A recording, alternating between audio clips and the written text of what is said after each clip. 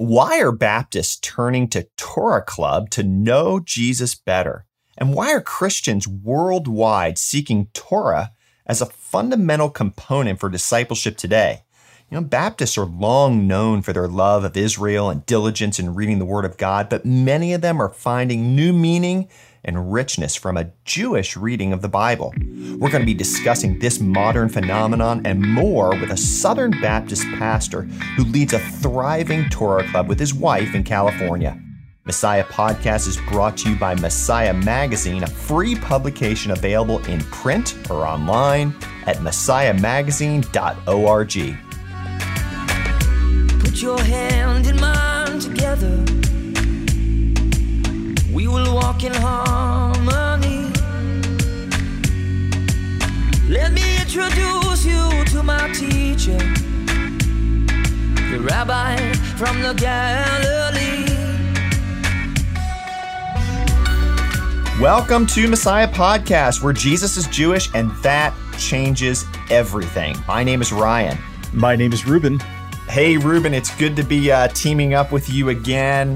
Both of us have been battling COVID over the past 2 months, but hey, I'm grateful that God helped us both to get through that, and now we're back in the swing of things. Yeah, absolutely. Actually, we were just talking about that in the pre-show, kind of warming up, and it's been a dizzying few months. And I really wanted to take just a second to say thank you to many of our listeners that were praying for us and actually reached out to me with encouragement and support. I really appreciate that. So thank you all from the bottom of my heart. I feel as if I've kind of come out of that experience with a new lease on life, and that might seem cliche, but it was pretty touch and go there for me. I was in the ICU, and I know you were sick, but not quite as bad. So I'm just so excited to be on the better end of that, and looking forward to our conversation today. Oh, man, me too. I echo those sentiments. I appreciate the prayers of people who reached out just with concern for both you and me. And so, but it's good to be back. The holidays are behind us now. COVID's behind us, or at least for us personally, of course, we're still praying for the end of this global pandemic, but glad for Hashem's mercy with both of us. That's so, right. Hey, Ruben, this past summer, you were with me at the Southern Baptist Convention in your hometown of Nashville, Tennessee. And we were there representing First Fruits of Zion and running our booth in the exhibition hall. And so we've had a booth at the Southern Baptist Convention for a number of years now, but this was your first experience at the SBC conference. So, hey, what was your impression of the level of interest that Baptist leaders have towards Messianic Jewish teaching? Yeah, it was actually a really great time at the SBC, and I think they had record numbers there, as a matter of fact. It was crazy. Yeah, there were tons of people there. I think 10,000 people or something like that. It was very busy. It was a lot of fun. A lot of it was nice to be around so many people. But just to answer your question, from my time at the booth and the conversations that I had, I noticed a lot of interest, a lot of, what's Torah Club? What is that? I think generally Baptists are interested in this idea. But what I noticed even more than just interest was actually recognition of what Messianic Judaism was. I mean, we've been in this long enough, Ryan, that we know when we mention Messianic Judaism, you might get some skeptical nods, like, what's that? Right. And I see that a lot more people are recognizing the term and are finding an interest in discovering the sort of Jewish roots of their Christian faith. So even if they don't exactly know what it is, there's definitely some recognition there, and that was interesting to see. Yeah, for sure.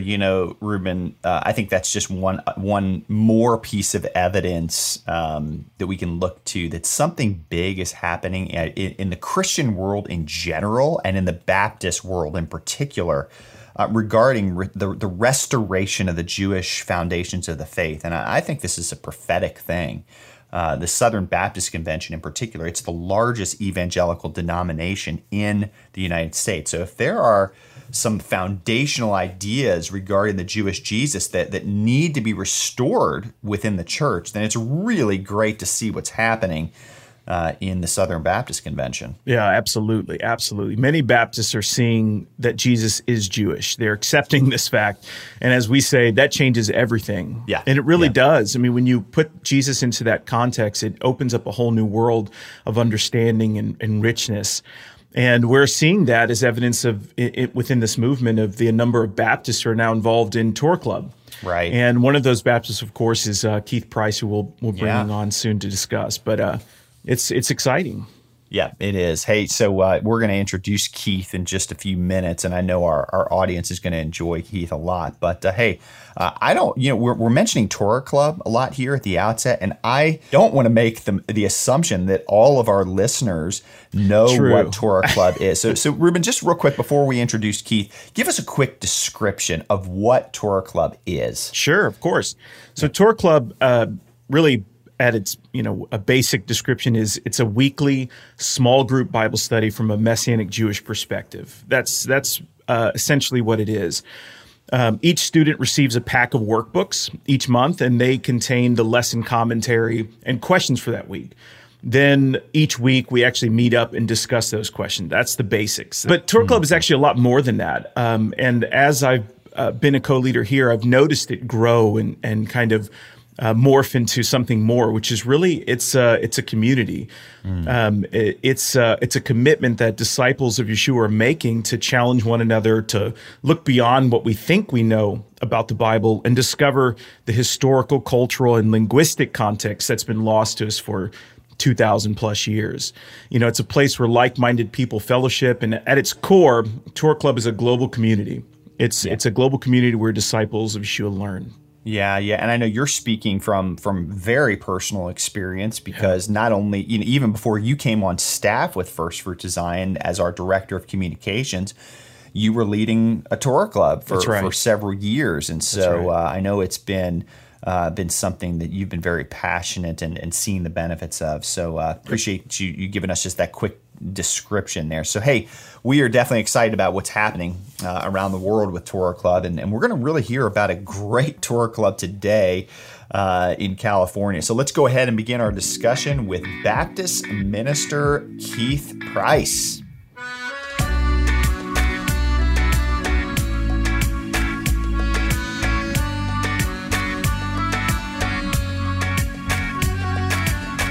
If you want to know the Jewish Jesus, don't miss out on a free subscription to Messiah Magazine, where you'll discover his life and teaching, learn about the biblical festivals, and get connected with Israel. Subscribe for free at messiahmagazine.org. Messiah Magazine is a free, donation-supported quarterly publication of First Fruits of Zion.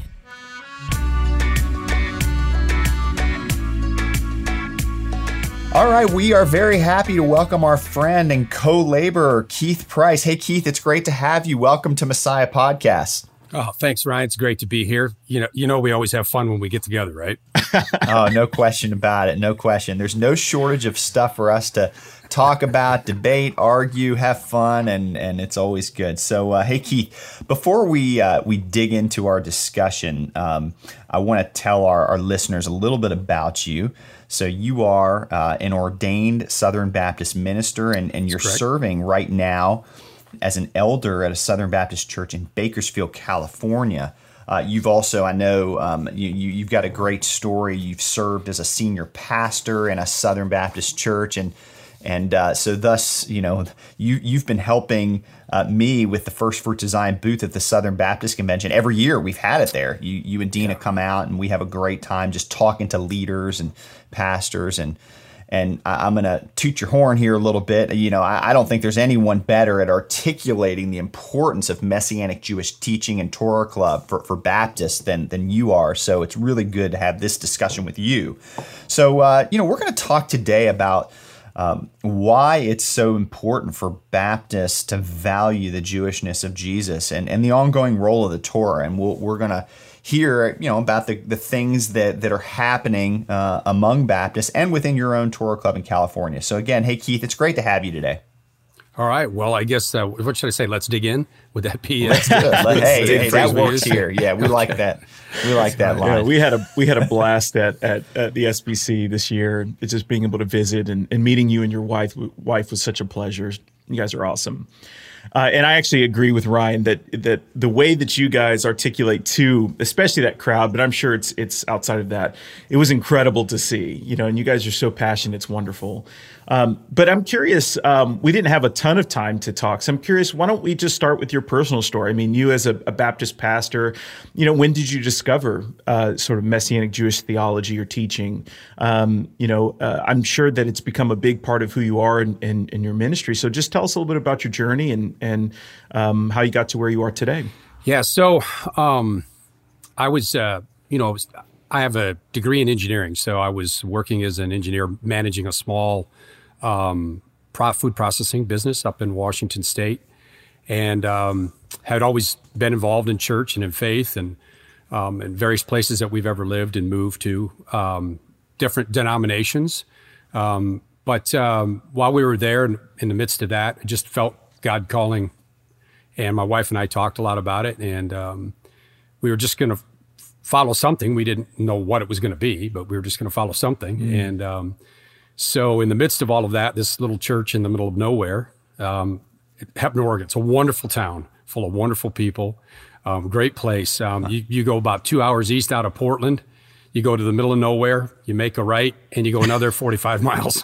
And so you're beyond. That sounds fantastic. I'm ready to go there right now. No, it's a little. What's the name of the city, Keith? Say it again. Heppner, the name of the city? Heppner, Oregon. Heppner. Yeah, Heppner. Okay, it's right at the base of a dam there, and it's on the edge of the Blues Mountains there in Oregon. And nice. About 1,200 people. A little town, revolves around. That is a small town. Yeah, revolves around the school and kids and everything. So we bought a house and moved in. And so, well, anyway, this little town, they asked me if I would be their pastor, and I told them no, but that I would fill in as a preacher until they found somebody. And it wasn't very long after that where we just felt this is what we're supposed to be. And a couple months later, they were in their search, and they finally said, "Hey, you sure you don't want to?" I said, "No, we'll definitely take this role on." And so we were there 11 years. Mm-hmm. And so this would have been the early 2000s. And after being there a couple of years, my wife, and I've always been big in apologetics. I'm an engineer. I want to understand how things work, right? So the apologetics thing always interested me. And I just love trying to understand those things. And so, I took over from there. I've always been a Bible studier, and took over in this small church, and, was ordained, went through that, started seminary, and just started to dive in to try to learn. And my first seminary class, the professor was exegesis hermeneutics class. And he started off with, this is the key thing in understanding how to do what you guys are going to be doing. And it's three most important things when studying the Bible: context, context, context. And then he said, the second principle is this: the Bible cannot mean what it could not have meant to its original audience. And those two principles just in my engineering brain just clicked. And it's like, man, I got to understand things better. I got to get this. And right about that same time, my wife bought me a book for Christmas. You guys might be familiar with it. It was Velvet Elvis, if you remember that book. I've heard of it. By a guy named Rob Bell. Yeah. Okay. So it was an easy read, a simple read. But in there, he had a really interesting story about the Jewish context. And it just resonated with my heart, And there was a footnote on there. And I'm an engineer, so I read footnotes. So I looked at the footnote, and it said, for more information on this, go to jcstudies.com. And so I went to jcstudies.com, and that's Dwight Pryor was his website. Okay. And I downloaded his free sermon called the Whole Gospel for the Whole Man. And I listened to it, and it was like a knife in the heart. It pierced. It was so exciting. And I got Dina, and I said, hey, you got to listen to this with me. And I was sitting there, and I was scribbling notes as fast as I could. So I just started taking everything in that I could get from him, just as much as I could, diving into all of that stuff. And eventually it moved me on to the Jerusalem School for Synoptic Research, Flusser and Brad Young and those guys, and during that stuff. And then my middle daughter wound up, and this started to affect my preaching and teaching slowly, as I was trying to grasp and understand where I was going with this. And then my middle daughter wound up going to Taylor University in Indiana, and it was not that far from where Dwight's congregation was. And so we decided to go over there and visit. He wasn't there that particular day, but my wife was asking him about materials, other things. And they said, well, you should check out First Fruits of Zion. So we went ahead and got checked into First Fruits of Zion. Now, most people would have started with Highest Ode, but at that time you had to rent the disc, or you got the disc and had to send them back, right? Remember back in the day. Yeah. And as a pastor, and I was bivocational. I just didn't have time to. So I was like, okay, well, let's just dive in. Let's just get one of these Torah clubs, right? And let's just get one and let's do something with it. So, what's a Baptist going to do when he wants to look at a Torah club? He's going to go right to Torah 2, right? Because let's learn about Jesus. So in the Torah. So I went right to Torah 2, and man, it just was rocking my world, And then, with Dwight and all of this stuff going on, I can remember it was foundational. It was cracking and reshaping foundations and then rebuilding on top of that. And I can remember we had a spot in our house that was, you could pace around the middle of the house and, go through past the bedroom, through the kitchen, back out again through this dining room, and around in a circle. And I'd be pacing around there. And then Dina would be sitting on the couch, and I would stop and I'd say, do you know how this changes things? Because my brain thinks in terms of processes. Great. This right. affects this, affects this, affects this, and so I could just see how this was just rocking and changing everything. We began to dig into it. So what did we do? Start a Bible study. We had about 15 people, took them through Torah 2. First one, let's dive into this. Let's not mess around. Let's get in. So we went through Torah 2, and then we went into some Highest Ode and ran several of those, and then took that same group through a Torah 1 study, the unrolling the scroll, as we call it.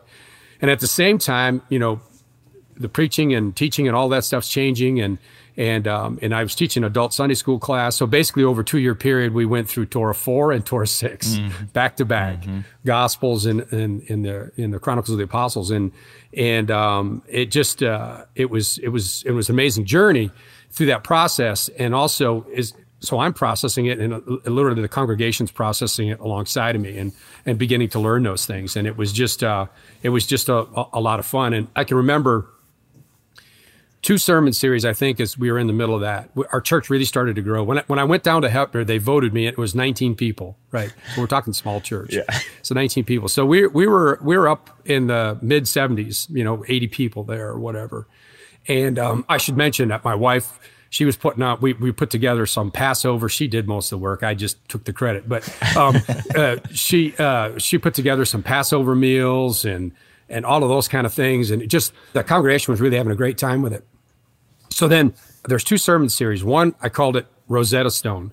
And I basically took all of these churchy words and said, look, it's like we're speaking a foreign language to people. Especially we had a lot of folks in that were just basically new believers.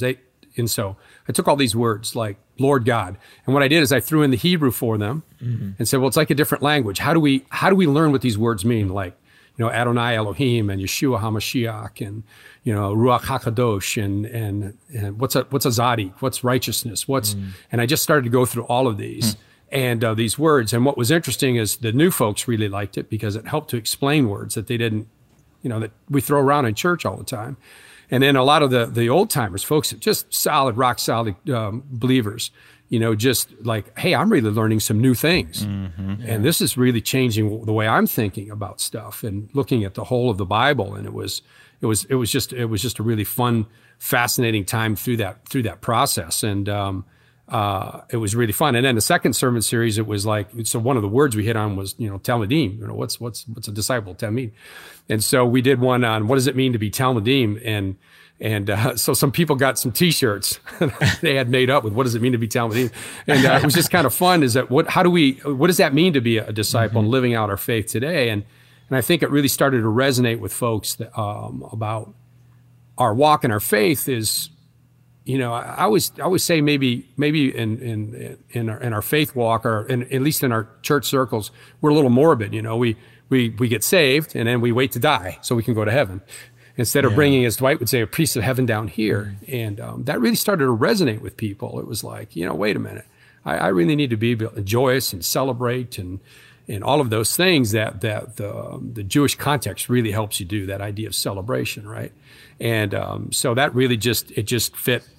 It just went along really, really well. And it just went there. And after about 11 years, I was bivocational there.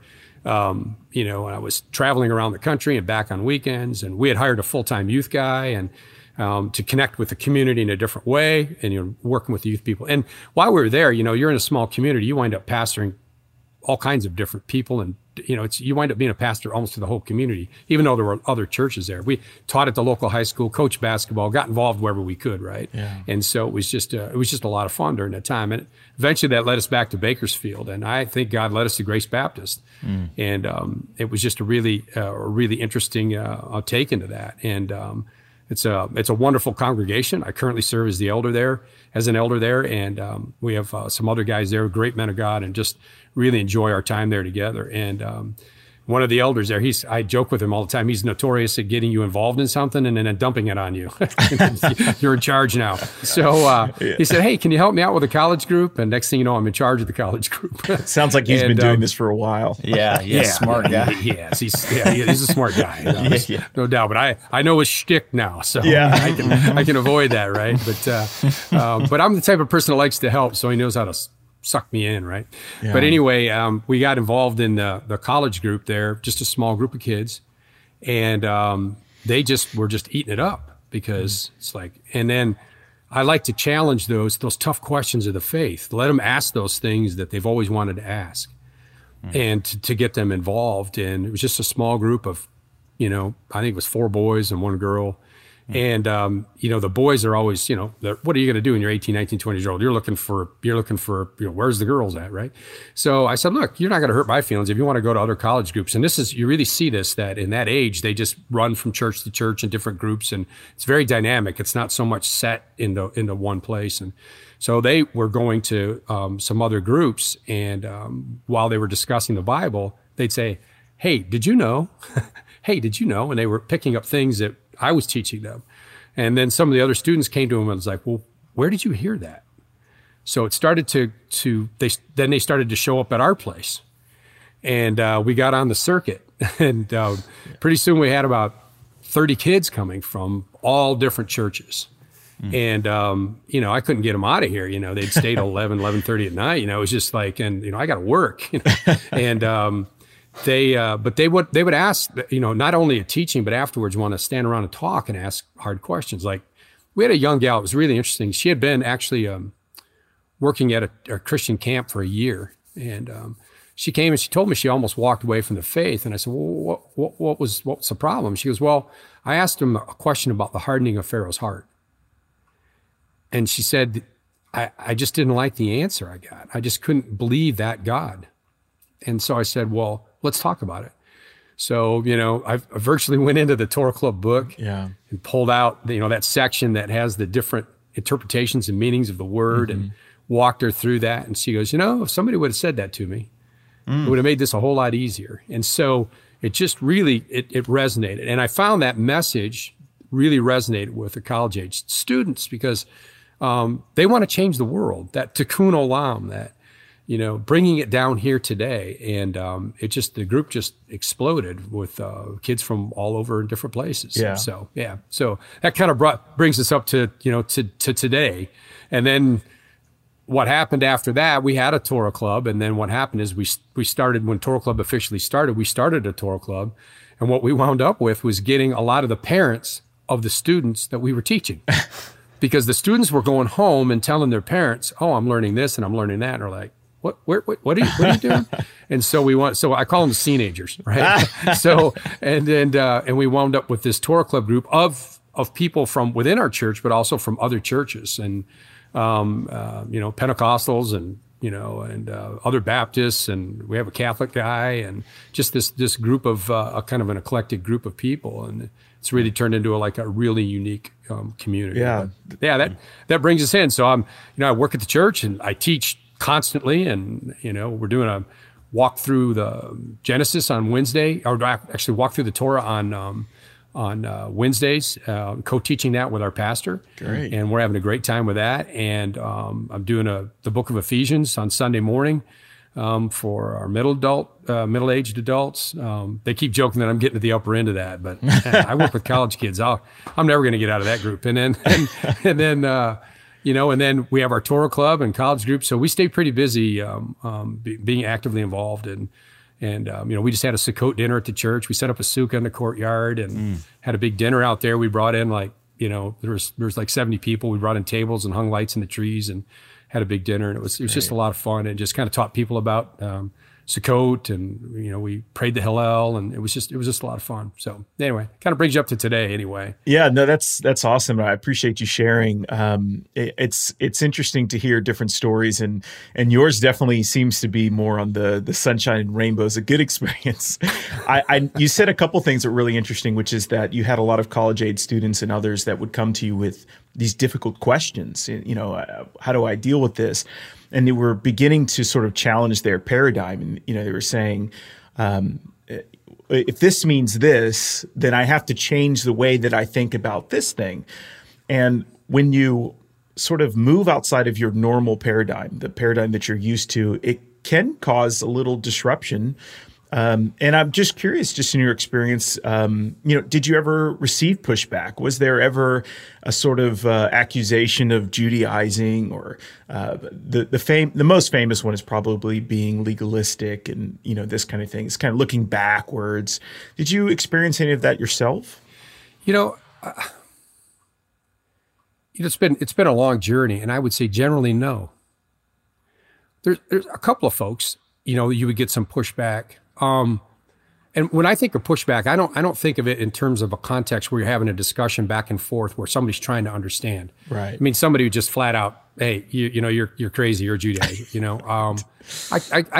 I can think of maybe 2 instances in all those years where one was more connected to someone who was heavily steeped maybe in Calvinism and replacement theology, and so this just wasn't going to work. Right. That interpretive paradigm was not. We weren't going to click. Right. We both love Jesus. We're going to just go our different ways and go from there. And I think another time, we have someone who's just, and this, you see that if you see this in Baptist world, you see this in evangelical world in general. They're just always worried about the works-based theology, right? Mm-hmm. Right. It's a works-based salvation. You hear that phrase all the time. And it's like, no, let's step back. And I found that generally, if you have time to get to know people and you have a conversation, their heart, they know your heart, and you work through those things that, no, it's not a problem. Good point. But and so I haven't really experienced as much. But also, I think from my training and how I've in my job and as an engineer and building processing plants and organizations. Right now, that's what I do. I'm not just the engineer now, but I call myself. Somebody asked me, "What's your job role?" I'm pure overhead, is what I am. But what you do is you have to build that, and sometimes there are times when an organization or something, or there's a problem where it's hemorrhaging, right? Where you've got to just do an emergency and you got to do whatever you got to do. But for the most part, it's hey, let's build this one step at a time. Mm-hmm. Let's start right down here at the foundation, right? We've got to lay, we've got to dig good concrete and good rebar, and we got to lay a foundation. And let's just start to build off of there, like one piece at a time. Let's understand this, and let's understand this.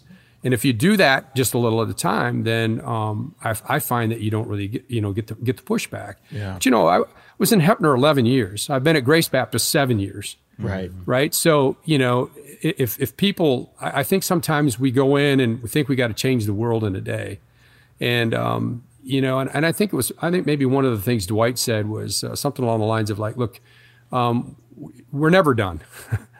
And what we can't. Turn our hand away from the plow, but we're never really going to be done. So, that's what Shabbat's all about. You celebrate Shabbat, not because you're done, but just because you can. Right. And that's a lesson I didn't understand as a young man, right? So I'm just going to tell you, I've learned from my mistakes. Book of Mistakes, chapter 3, verse 2, I did that. That left a mark. Don't do that. So, and that's another thing with the college students, imparting that general daily wisdom. But no, I don't really... Yeah.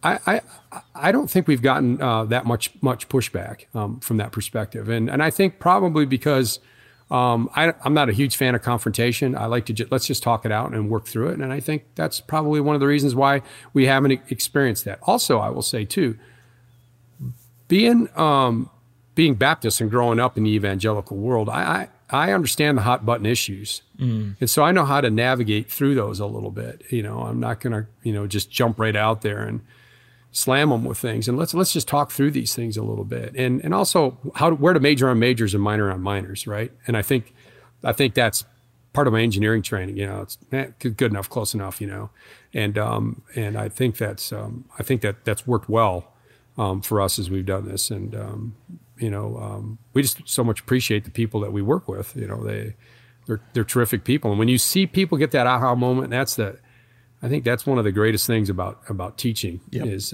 seeing that aha moment when it clicks in their brain. I'll tell you that one of those. A quick story. I had. I always was working youth camps up at when I was in Washington, and I taught the juniors and seniors every year. And the spot that we had there, I would always tell them the story about Jacob holding on to God until he got a blessing. And I would tell them, this week you're gonna get a hold of God, and you're gonna hang on until you get a blessing. And I was rough on those kids. I pushed their faith. I wanted them to think about what they were doing, and told them they were going to wrestle. And I said, look, your blessing is going to be a limp. You're going to hopefully when you leave here, every step you take will remind you of this encounter that you have this week, because your walk is going to be different. Your faith walk is going to be different. So when we left Washington, they put a plaque up there. It's actually out underneath some trees where there's a little venue there, and they put a big wooden plaque up there, and because I always call the place Penuel, right? And so they put that up there to remind them that's the place where you're going to go and wrestle with God. And I think a lot of that is how I approach people. Let's just get in here and wrestle together until we get this worked out, until we get that blessing and it changes our walk. I love that. Yeah, walk with a limp if we have to. Yeah. Because and that's a blessing. Yeah. Keith, I love that. I mean, I think that it's, and I've seen you for many several years now. Just do exactly what you're saying. It's really amazing, what you can say when you do so with a humble posture, and just say, hey, just trying to truly mutually learn from each other, and also I like what you said about just kind of understanding, or you were implying, just understanding what the hot button issues are. And I think especially with Baptists, I've seen you just operate and kind of in your own way say, hey, we're not talking about, this is not an issue of salvation. Our salvation is by grace, in Yeshua alone. But as the people of God, what does it look like to walk things out and to follow? How do we know Jesus better? How do we follow our rabbi better? And then you kind of go from there. But if you establish that, as I've seen you do many, many times, it disarms the legalism, the scent in the mind of that other person, that scent of legalism that they may have. When you start talking about Torah or Jewish roots or Shabbat, Sabbath, and so I think that's a really, really important point. Torah Club is the world's fastest growing Messianic Jewish Bible study. You can start or join a club today at torahclub.org. Know Jesus better through an in-depth small group Bible study and fellowship with other like-minded disciples. Start a club or join a club at torahclub.org. Torah Club is where disciples learn. Keith, as we've talked many times, I've also been closely connected to the Southern Baptist Convention for a long time. I've shared with you and others that I became a follower of Yeshua in a Baptist church, and was part of the Baptist church for about 10 years. And during that time, I got Southern Baptist ordination and seminary degree from Liberty, which is a Baptist university. And so I have a lot of experience as a Messianic Jew in connection to the Southern Baptist Convention.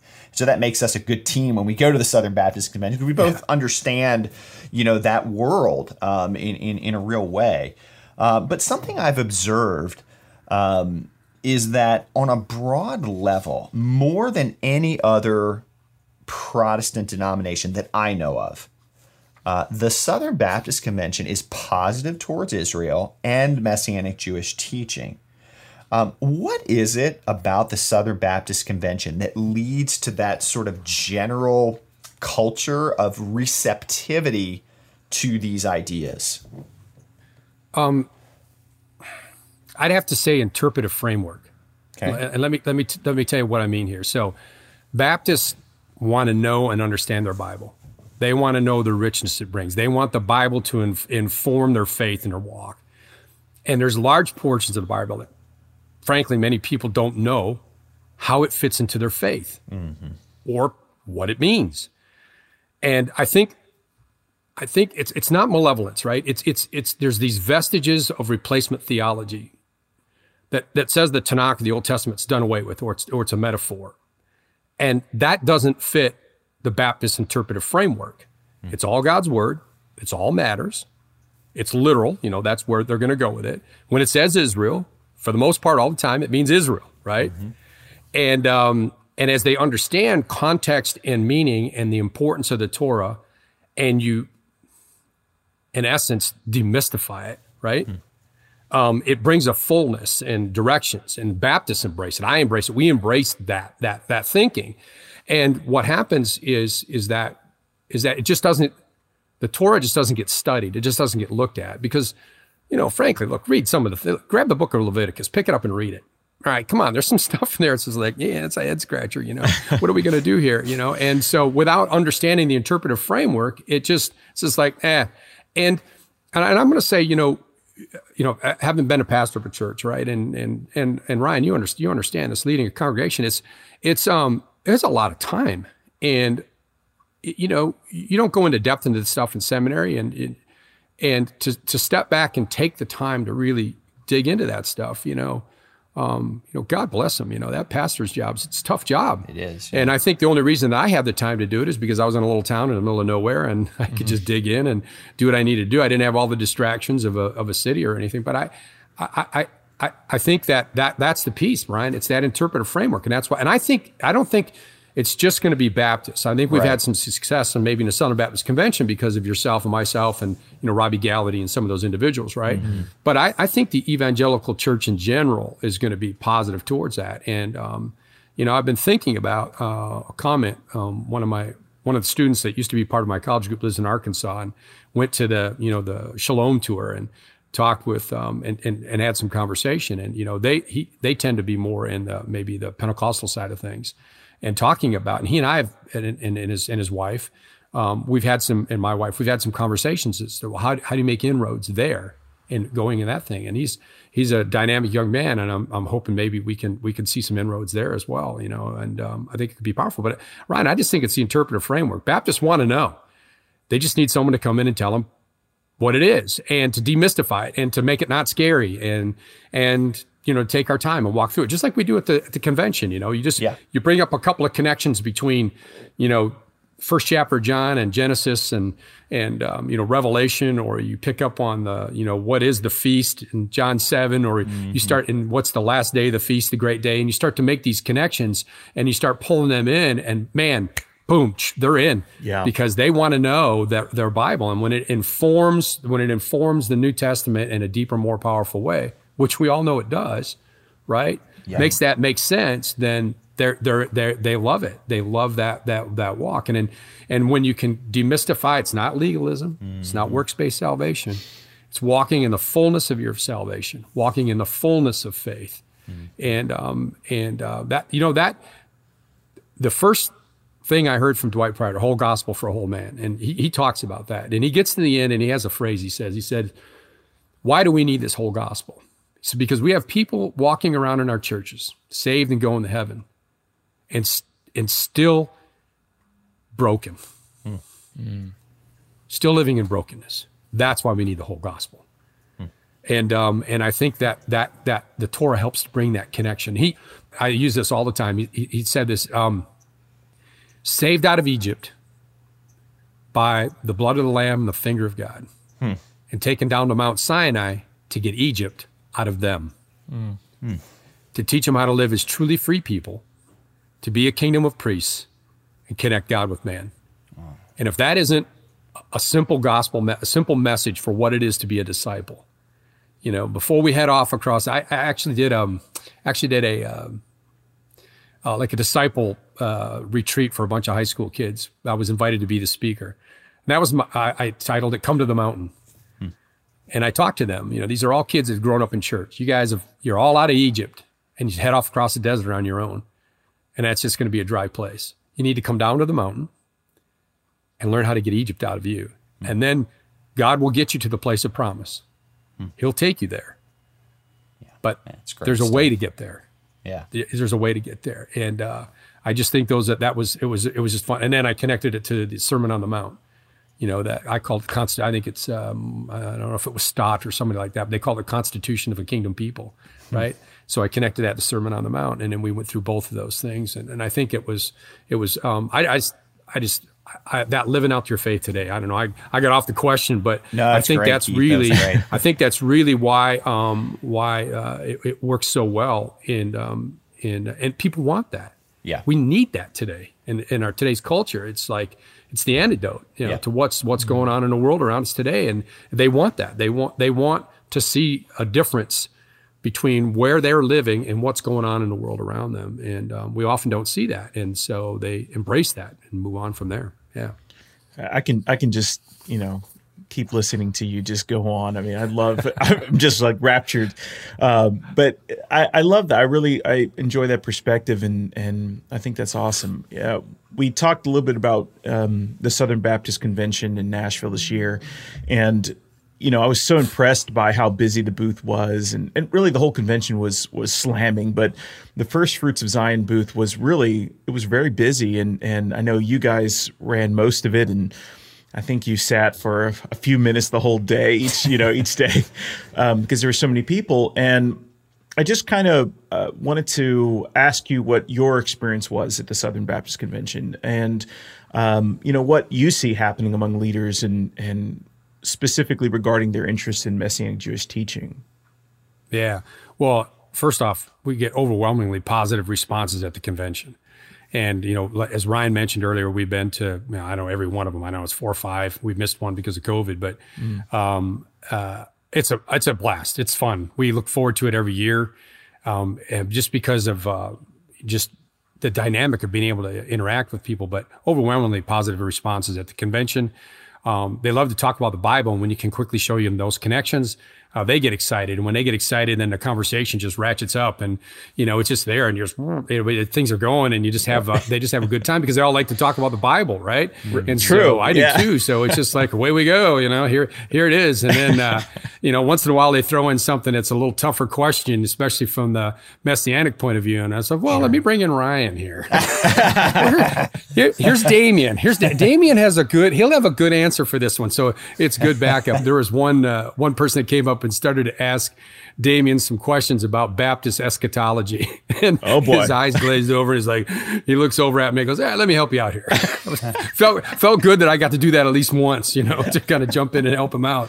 But overwhelmingly positive. And what's really been fun is now we're starting to see people coming back who we've seen in previous years. Right. And they're like, I did a Passover at our church, or I got this Torah club and I started studying the materials and we're doing this, or, we're doing these things, and see them excited and how their churches are growing. And again, a lot of that connection, people coming in want to understand that connection. And, when, I thought, this is a great line with at the convention, and I can't take credit for it. I give Damien credit for it once. After that, I'll take credit for it. But somebody asked him, "What's this all about?" He says, we teach Jews about Jesus, and we teach Gentiles about Yeshua. Mm-hmm. And I thought, well, that was kind of clever, and I think that really resonated with those folks. It's like, they want to understand that, and I think it was a good mix. But it's been overwhelmingly positive. We really enjoy going there, and now even some of the people that operate the booths, so a few years ago we got to meet some of them, because when you get a little bit of downtime, which hasn't been very often, they'll come over and talk to you. They want to know what's going on, right? And man, I go look them up, and they come look me up, and we have conversations, and it's just been really great. I really enjoy it. Looking forward to next year. Yeah. So we set that up on our schedule, and away we go. So it's a lot of fun. We're in your neck of the woods next year for the SBC, and at least relatively speaking, we'll be in Anaheim, so that'll be nice. I'd rather go someplace else, but that's okay. Yeah, whenever it happens in California, it's always it's Anaheim again. So it's all right. That's all right. Hey Keith, we all, of course, are in agreement that it's such a good thing to see the growing interest among Baptists and other Christians regarding the Jewish Jesus. And Messianic Jewish teaching, really just those ideas therein they're just becoming more normalized to where it's not such a surprise for a Baptist or a Pentecostal or a Presbyterian to meet somebody who's passionate about this, to meet a Keith Price or a Robbie Gallaty or whoever it may be. And so I guess, lots of Christians are warming up to this concept. However, some folks who are warming up to this concept of Messianic Jewish teaching are still reluctant to fully embrace the ongoing role of the Torah for disciples of Jesus today. So I got kind of a tough question for you, but I know you've had this question before. What would you tell a fellow Baptist who has some reluctance about the role and value of the Torah for disciples of Jesus today?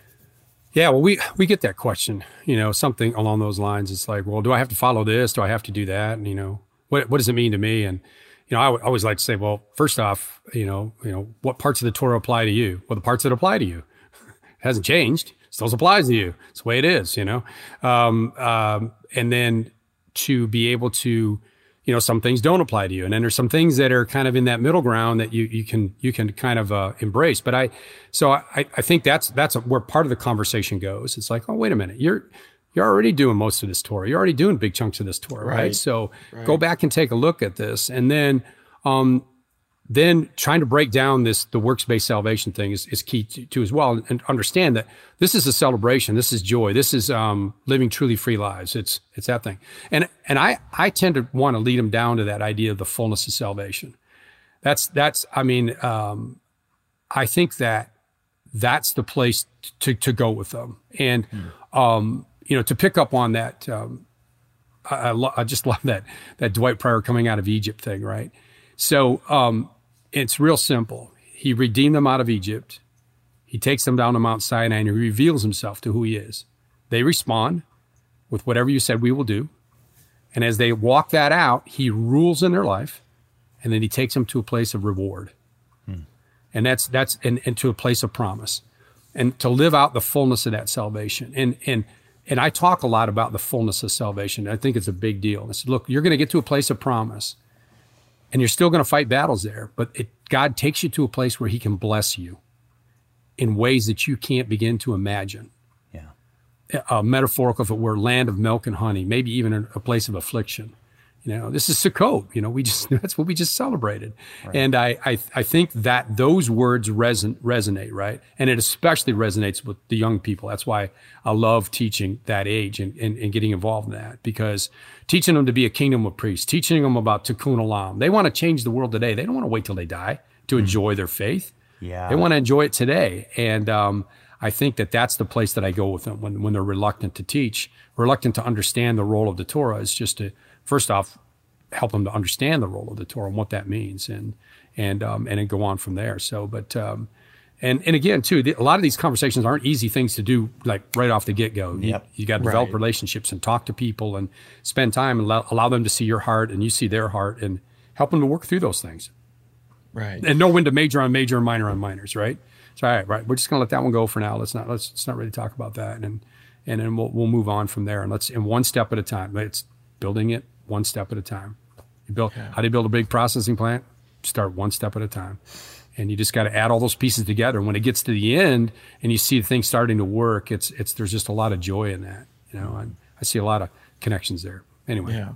So do you think this trend that is, we're seeing Christians turning back to Torah, do you find a sort of prophetic, we talked about, you just mentioned Sukkot, and I know here in Nashville, there's many Gentile disciples of Yeshua that participated in Sukkot, and we don't see it as a commandment to us. It doesn't really have anything to do with salvation. It's and yet, in what time in history do you find Christians all across the world, more or less Christians all across the world, celebrating the biblical festivals and trying to do so in a way that is out of respect of Judaism and Jewish people?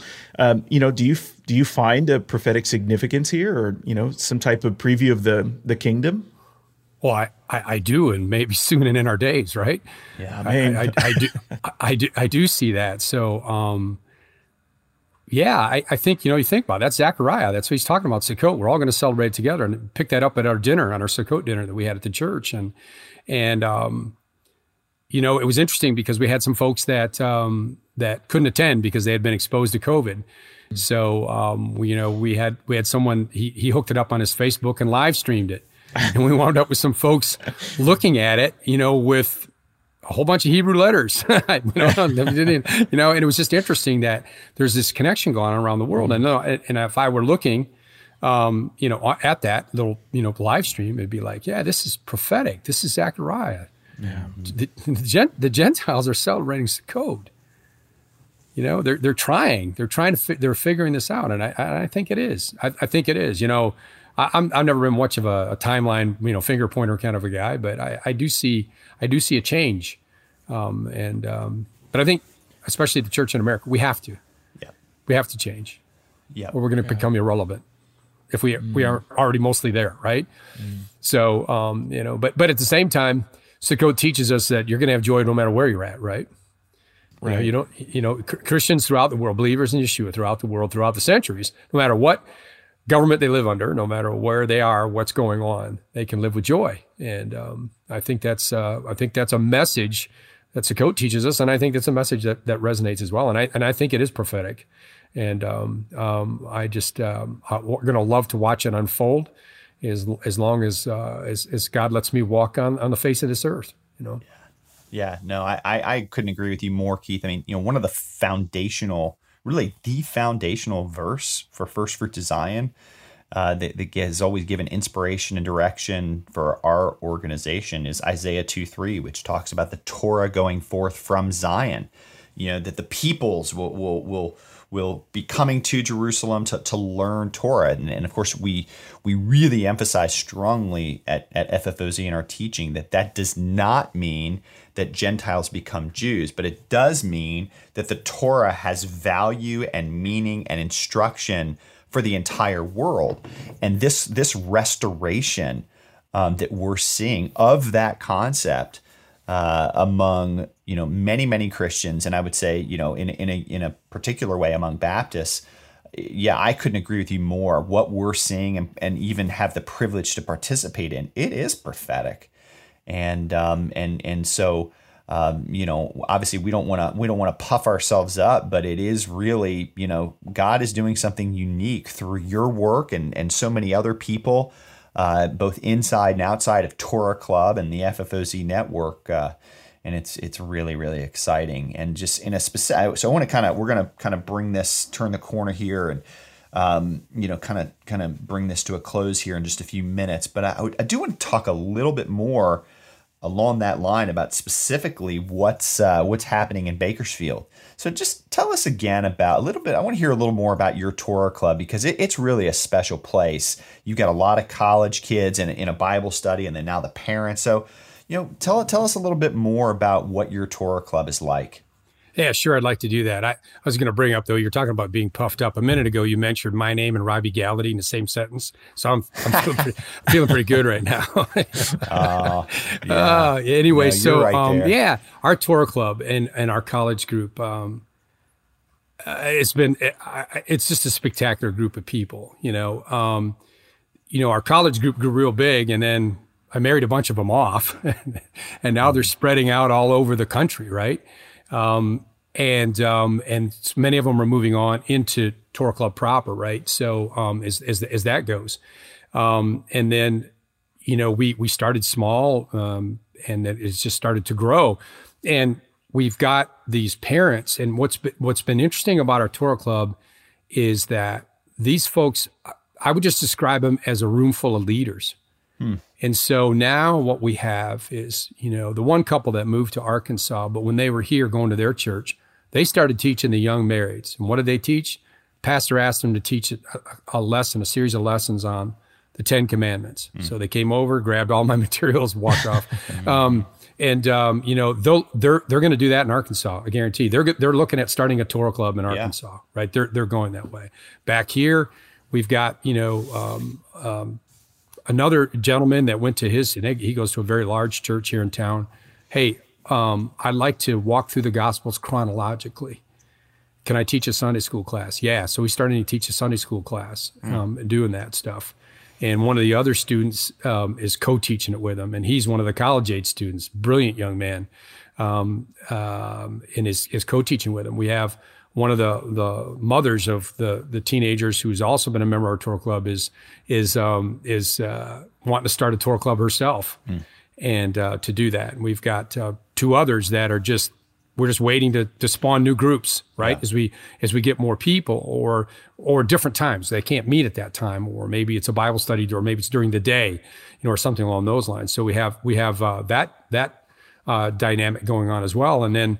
We had one of the ladies here, she has a friend in Indiana, and started talking to her friend in Indiana. Next, her friend in Indiana is running a high Yesod with her family and friends, and there's 15 people there. And, they're talking about that. And we had some other folks, well, we may be moving out of Bakersfield. I need to look for a Torah club. I said, you need to look, you're going to start one. You're a leader. And it's just a really fantastic dynamic group. And they pray for one another. They support one another. We lift each other up. We ask tough questions, and we get that stuff. And then I think the other piece of that that's been exciting is just seeing them walking through how they're going to live out what they're learning. And I think that phrase from the Didache, do what you can kind of a thing, has been really helpful, because we're Baptists. We don't think that way. So you got to do it all. So it's like, all right, let's just back off of this a little bit. Let's walk through that. And watching them live in some really powerful ways, that I think that would be appropriate as well. And then, we spawned another, series of leaders that are running a separate group, but they're here in Bakersfield as well, the Schlossers. And, it's been really fun for them and their group. And so then our groups get together when we do like celebrations and stuff. And, they've been key people in this whole growth pattern here in Bakersfield. And I know Ryan knows Rob. Some of you guys know Rob. He's just he's kind of a fun guy. If you ever meet Rob once, you won't forget him, because he's like 6'4" and just retired from the CHP. And so, you may be talking to him, but you might be thinking you're getting interrogated too. It's just like, say, the bright lights on you, right? And we just had a call from a guy who he works in. So we had a Torah club over on the coast of California. We had our Shalom tour. They came over and visited. And they have a friend here in Bakersfield who's interested in doing some Torah club stuff, but he's a bivocational pastor, and then he heads up like the prison ministry. Well, there's a guy in prison that wanted some Jewish information.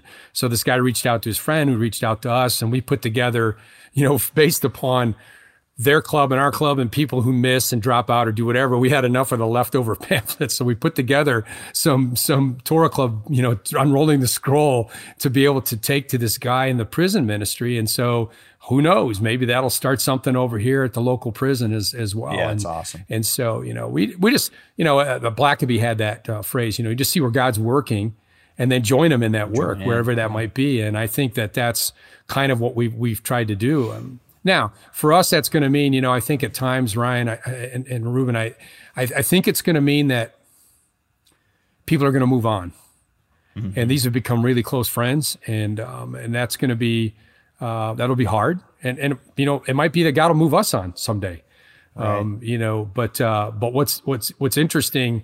We also had a student in Kansas that went to the Shalom tour, and we had some friends, I think, that were maybe back in the DC area, and I think that might have went to one. And I think Boaz is like, man, these Bakersfield people are like rats. You can't keep them out. Yeah. They're just everywhere. They're just going all over. I'm sure he meant that in the most loving way possible. No, he didn't say that. That's just my interpretation of what was going on in his brain. Okay. It's just like they're everywhere. They're everywhere. They're everywhere. You just can't.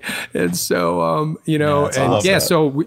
Look, we want to wind them up and turn them loose. Yeah. Right. Yeah, and you're right. doing That's the kingdom principles. If I had once when I was in Heppner, I ran into a guy. He had a theological position that I'm just going to best describe as extreme dispensationalism. And I'm not going to go into a long conversation, but for that particular position, there's no kingdom, right now. There's no kingdom now, and there's no already here. So I was standing next to his pickup truck. He motioned me over as I came out of the grocery store in a little town, and he goes, well, there's no kingdom, right?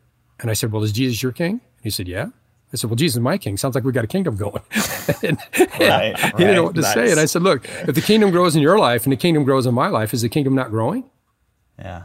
And he didn't quite know how to answer that. And that's really what we're trying to do at Torah Club. We're trying to grow the kingdom, one person at a time, and if the kingdom grows in my life and grows in their lives, next thing you know, the kingdom's growing, and we're doing what we've been called to do, right? Right. Is make disciples, grow the kingdom. And I think that that's an important piece. And it fits so well into what we're trying to do, not just in Torah Club, but in faith in general, and the church in general. This is what we're trying to do. And what does it mean to be Talmudim? Let's go do that. And let's be a part of that. Amen. Yeah. Amen. Amen. I love what you said about, winding people up and letting them loose. I really feel, in a way, there's a sense of excitement that I have with Torah Club for that very reason, because it's sort of a return to the model of discipleship where you have this master, this rabbi, this sage who would teach a group of students, and he relied on them to carry out his mission and live what he was teaching, and to teach others to do so as well. And I see that happening in a way with Torah Club. The tagline is where disciples learn. And that is true. That's exactly what we're doing is these disciples are learning, and that's part of that growth. And I'm curious about you serving as an elder in a Baptist church there in Bakersfield. What do the other leaders in your church think about Torah Club? What you represent as someone who promotes Messianic Jewish teaching? Well, I think first, when we first got there, maybe there was a few odd looks, right? But Baptists love good in-depth Bible teaching. This is straight up, they love it. They love the beauty of the Bible. But this is my community, right? Mm-hmm. This is my church. I love these people. They love me. We're all together. We all love each other, and they know my heart and I know theirs, right?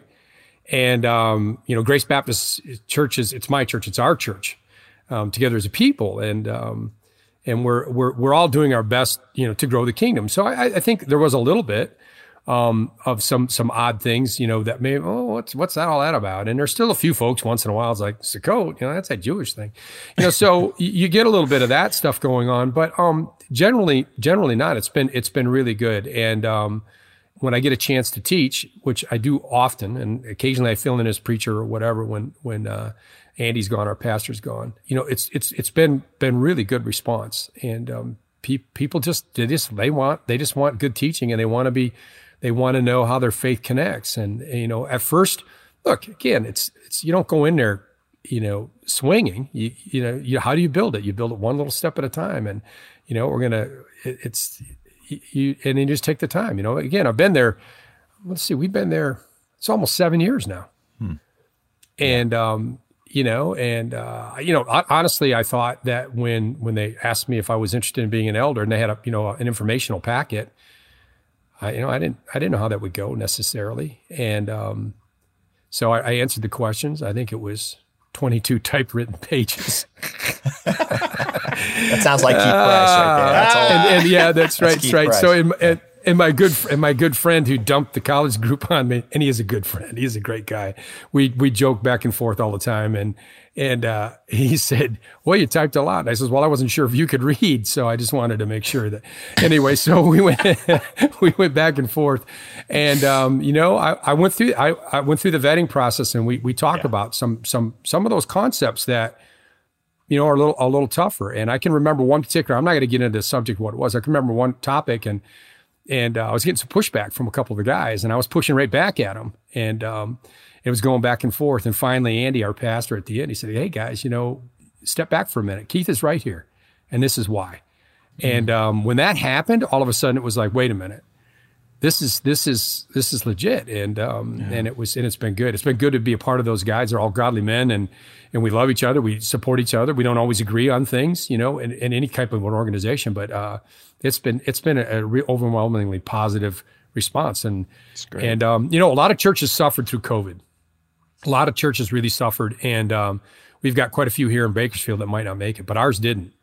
Ours thrived through COVID, I think, as well as anything, and we've seen a lot of new faces and a lot of new people, and we have the opportunity to really launch out, and we're excited about that, about to be able to make a kingdom impact here in Bakersfield, and I think as one of the people that teaches a lot there, that there's a lot falls to that teaching and where we're going with that. And I think that's going to be a good influence and a positive influence. Yeah. Keith, a theme that's recurring here that I'm, with everything you've said today and everything I've observed in your life, and it's relationship. It's building these relationships where people like you, they trust you, and that gives you, I guess, the relational capital to be able to present ideas which challenge the status quo in a way that people are willing to receive it because they've received you. And that's a great example, I think, for all of us to take here. So I appreciate that. So, hey, Keith, we're going to wrap this up, man. But I think Ruben and I both would agree that we could keep going and we just love being around you and talking. I'm already thinking at Anaheim, maybe we can do a follow-up podcast at the next SBC. Yeah, live action in Anaheim and next summer. So it's great. Keith, you're doing great kingdom work. You and Dina, and I know we've touched on your wife Dina, but you guys are an incredible team, and she's so good at the booth and talking with people, and she's a huge part of everything that you mentioned today, and so we love her and are just thankful for both of you because you're really she pushes me. She does, she's spectacular, and I couldn't do this without her. And I will say, I'll be honest, a lot of my growth, personal growth in Messianic Judaism, and understanding those concepts has been just the two of us working that together. But her.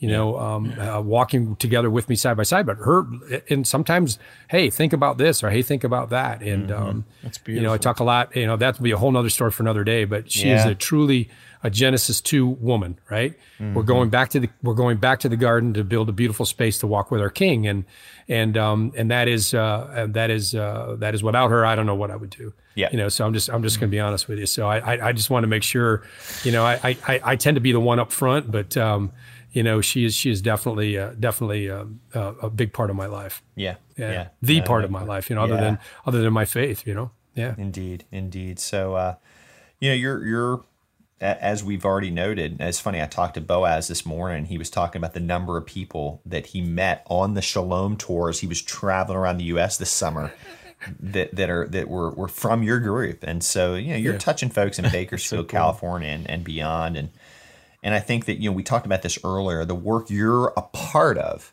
and you're that I'm a part of, the Reuben and the Torah Club and beyond, and plenty of people outside of the Torah Club and FFOZ network. It's really a prophetic, and it's a great example of the Torah going forth from Zion as the prophets indicated would happen in the end of days. And so you're a vessel. And we're all trying to be vessels to bring Torah forth to disciples in our community. So, hey, man, we appreciate your friendship, your partnership, and we look forward to more great fruit and great conversations in the future.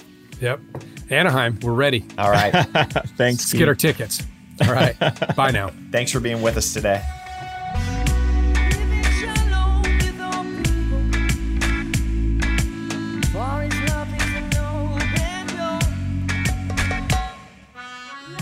Hey, Ruben, man, what Keith is doing is very inspiring. He really represents something fantastic that is happening in the church regarding restoring the Jewish Jesus. So, what was a takeaway for you from our conversation with Keith today? I'd say he touched on so many different things that I guess I've experienced in my own life, and even from the sort of paradigm shifting occurrences where you hear something and you question it, and then you have to question something else. But I think ultimately what I see is the people that belong to the Baptist denomination do share a lot in common, or more in common, with, I would say, Messianic Judaism, or even might go as far to say as the Jewish people, insofar as their love of Israel, their love of the Word of God, and their response to the work of what Torah Club is doing, but really the restoration of the sort of Jewish Jesus. So it's exciting to me to see, and when we were at the Southern Baptist Convention, it was exciting to experience these questions and these eager people. They would see the logo and it has the the Torah scroll up there. Oh, what's that? You could see it on their face. What's that? What's that? And they want to know more about it, and they're kind of drawn to it. And I think, in the episode that we had with Boaz, he was very careful to say, and it's not just being humble, but he's very careful to say it's not really anything that First Fruits of Zion is doing, but rather it is a move of the Holy Spirit. I mean, he described that his experience happened removed from that back in the 2000s, and that he experienced it, and God is awakening people, and so I see this as a prophetic resurgence, and it's exciting. Yeah, I'm just I'm thrilled. What about you? What were some of your key takeaways? Well, like you, I mean, when I talk to Keith Price, there's always a lot to think about, and so there were theological points, but I just kind of, my mind keeps going back to just his emphasis and example when it comes to building relationships and the importance of playing the long game. I mean, that's something moving slow. I mean, he really emphasized that, you don't go in with this, any kind of knowledge that you think you have, with guns, with guns ablazing, thinking that you're going to bring about the change that you think should happen right away. Right. And so Keith and Dina, it's really a beautiful thing. I mean, they don't have a trail of destruction behind them. They have they've got a trail of peace and impact, and I think that's because they have not tried to do too much, and they've just been very steady in sharing about the Jewish Jesus, about the role of Torah for them as disciples, about Jewish and Gentile identity and distinction, all these things, but they're very, doing that in a way that's patient, trying to understand the assumptions of the person that you're speaking to. Those are all the things that those are some of the things Keith touched on today, that I think that it's like, if you don't have those things in place, our theology and our Bible knowledge and all these things, none of it matters, because you're just going to blow people out of the water. Right. And so I think Keith and Dina have been a great example of that, and I'm very, very grateful for that. Yeah, absolutely. I think that's Yeshua's method too. I mean, he spent a lot of time, all of his time teaching his disciples, but all the crowds that gathered, he spoke in parables. He spoke about these things in roundabout ways to try to get them to understand it of their own accord. And I think that's really important. You can't beat somebody over the head with this and expect them to respond positively, but rather show them a different way of thinking and have them question that themselves. And then when they think of that, they come to their own conclusions. It's going to stick better than anything else that you can teach them. So yeah, I think that is wonderful. Yep. Well, hey, Ruben, this has been a good conversation today. And again, I'm thankful we're both healthy again and able to team up to do this together. Yeah, amen. I'm grateful as well. All right. Well, hey, thanks for joining us on Messiah Podcast today. Shalom to everyone.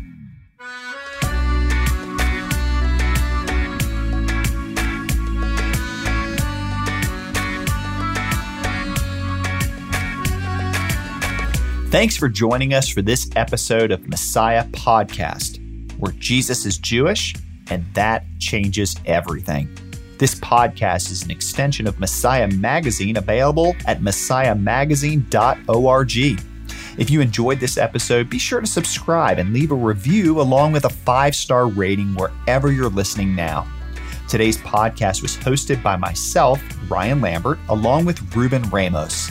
Our executive producer is Boaz Michael, and the editor-in-chief is Daniel Lancaster. This episode was directed and edited by Jeremy Schoenwald. Original music was written and performed by Joshua Aaron.